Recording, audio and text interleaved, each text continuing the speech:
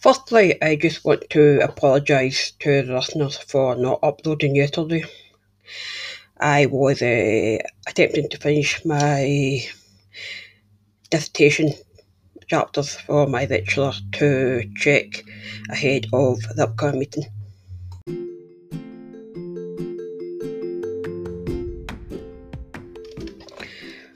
Welcome back to my podcast. I am David Howie and you are listening to So Wrong It Is Right. As you will most likely have guessed, I have not prepared for this topic or this area of the podcast at all. So we are just going to look at my dissertation question, which is, why is the subjective wellbeing premium in the voluntary sector? Our main sort of a topic area that we'll be looking at is in regards to why people choose to work in the third sector as opposed to the private sector, and what possible values that could be accompanied with the choice of working in the third sector. So hold your hats and here we go. Firstly, obviously I'm still working on this research, and because it's not published, I can't officially give away too much of my data ahead of the publication date, which is sometime in January. Therefore, what I'd like to look at in more detail is the actual values that the third sector possibly bring, and the community, the community outside the workplace, and the community inside the workplace, which is obviously known as social capital.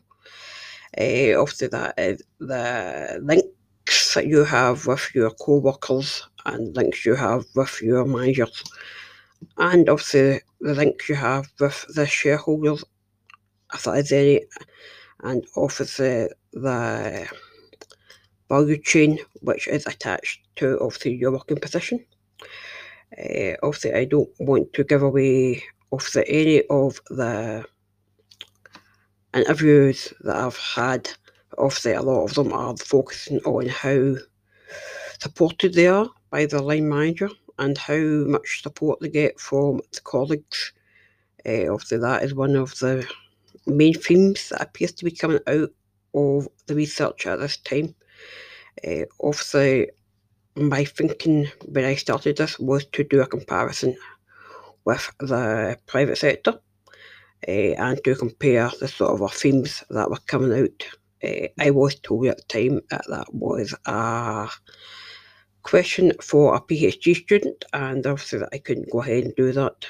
However, it would be good if somebody listening who has any experience of doing something like this, which is a comparison between the third sector and the private sector, if they could drop me a voice comment and just let me know what they're thinking, what the sort of a comparison showed, if it's been done, and just generally if there is any sort of crossovers or if there's any massive differences between the two sectors.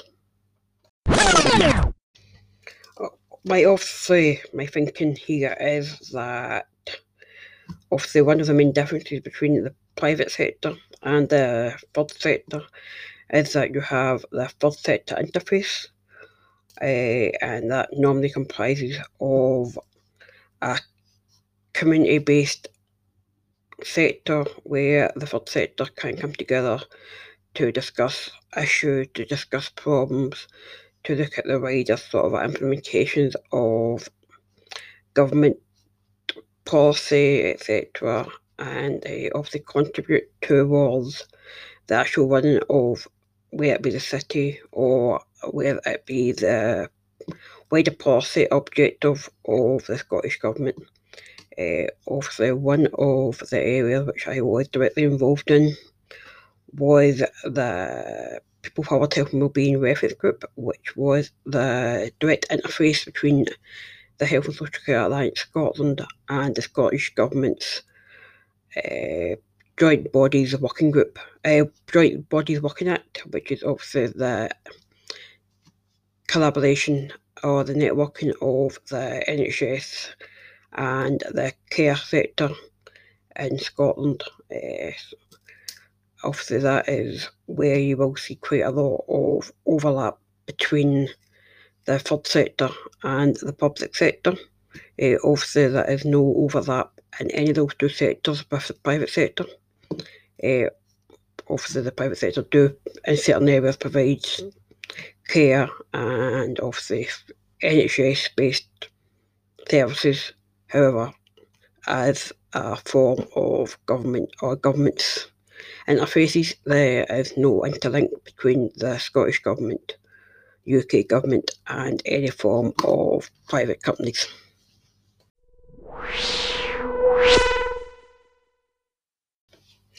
No, I think that interface and also the network between the public sector, private sector, is something that my own research failed to get to. It failed to actually identify the main issues which were there, or the main collaboration which allowed the public sector and the third sector to collaborate around bringing forward Acts of Parliament, and obviously how that had an impact on the wider communities. Obviously that was not from the lack of trying to get to that point. It was more just a case of a lot of the interviewees were hesitant to go down that route and to discuss obviously what main interfaces they had with the Scottish Government. Obviously there is a few of my interviewees who comment on certain parts of their work in regards to what it is they were doing with the Scottish Government and obviously how the policy agenda links into the Scottish Government's policy and so forth. Unfortunately, where I was more wanting to go was actually to the Acts of Parliament and how the Acts of Parliament structured the interfaces within the third sector, and how it brought together the wider community in order to provide a working group which would obviously aid in the health and social care of society. Obviously a lot of that what you see in society is around obviously people who have been segregated and marginalised. So that was where I was wanting to go with those kind of thinkings. Unfortunately my questions probably weren't designed in a way that actually allowed my interviewees to comment on that directly, and I think that is an area where future research could be done. I think there's something in the idea of the Trustees Act and how the charity sector in Scotland is governed. Unfortunately, my own research failed to really get to the heart of that. And if there's anyone again who has experience of this area, obviously please drop me a voicemail, a voice recording, whatever you would call it, or any other form of social media contact, and actually let me know what your findings showed in this area.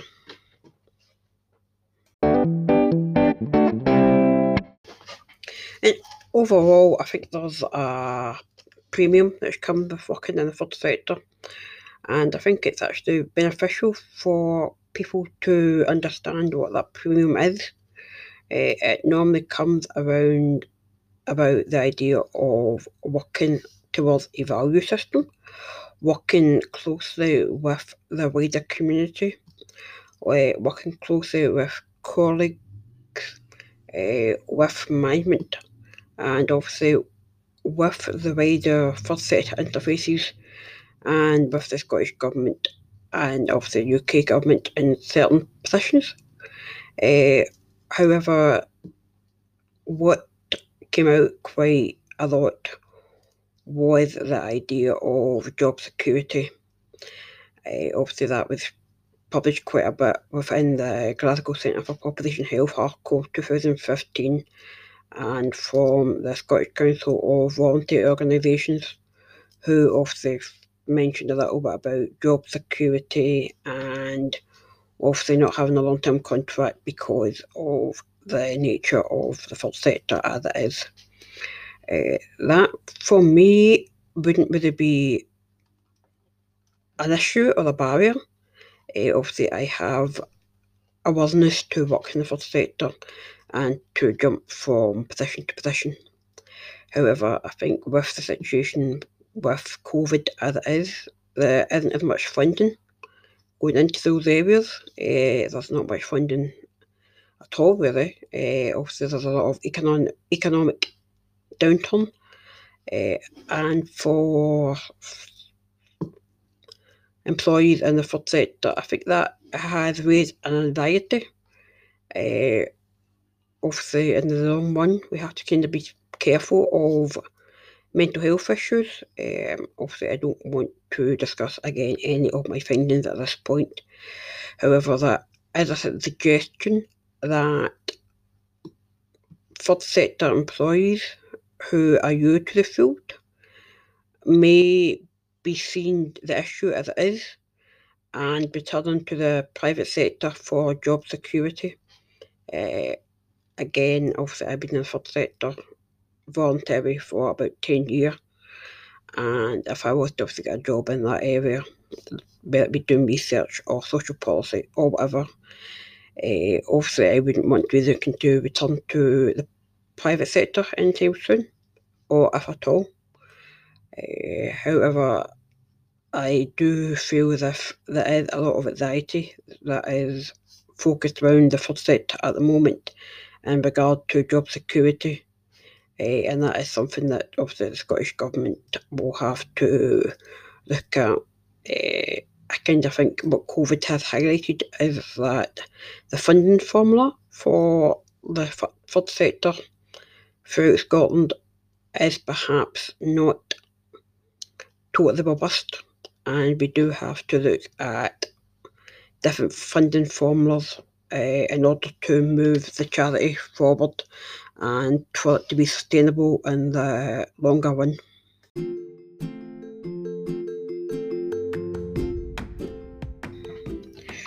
My main thinking behind this of the podcast today was obviously first of all to explain why I didn't post yesterday, and also to give some background into my dissertation and to explain my thinking around the third sector in Scotland and why there's a subjective well-being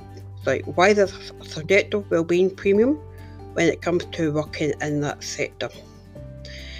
Obviously, what my research has shown, and obviously what evidence from Glasgow Centre for Population Health and Scottish Council for Voluntary Organisations has shown, is that it mainly comes down to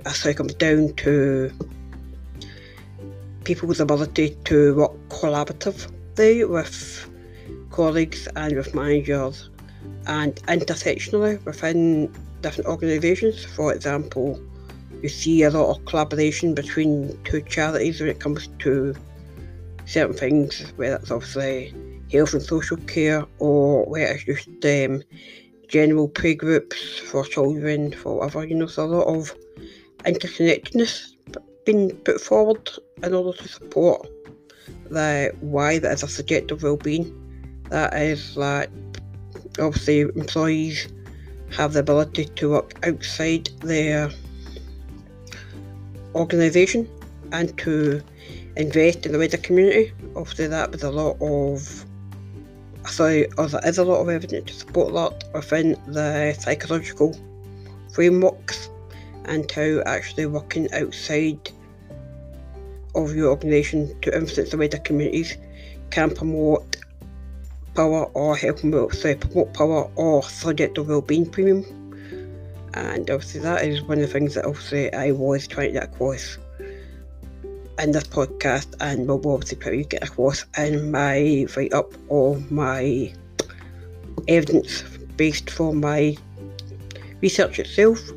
One of the things that obviously has also come across in the evidence and has been there, I'm sure, before 2015, but which was highlighted quite a bit within the Glasgow Population Health surveys and within the Scottish Council for Voluntary Organisation surveys, is that there is an anxiety around job security.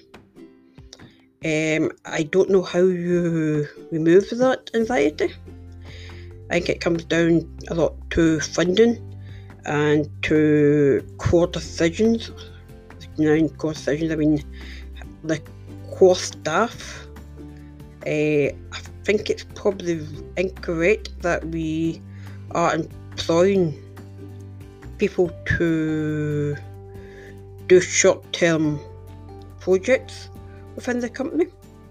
I think there's an issue for sustainability in that. I mean, can you maintain the staffing levels who want to work in the third sector if they only know they're going to be employed for whatever amount of time they are employed for within that contract or project? Obviously, my own research kind of showed that your colleagues who are coming into the third sector, if they're only employed for a certain amount of time, and obviously with COVID hanging over them, then they're returning back to the the private sector in order to get job security. So yep, that is where we are with the third sector. It's where we are, where I'm thinking in regards to my project, and obviously where we go post-COVID is really going to be up to evaluation.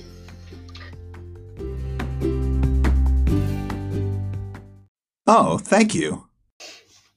This one is a special thank you to the listeners in Israel. I can't actually say how happy I am about actually someone in Israel actually listening to my podcast.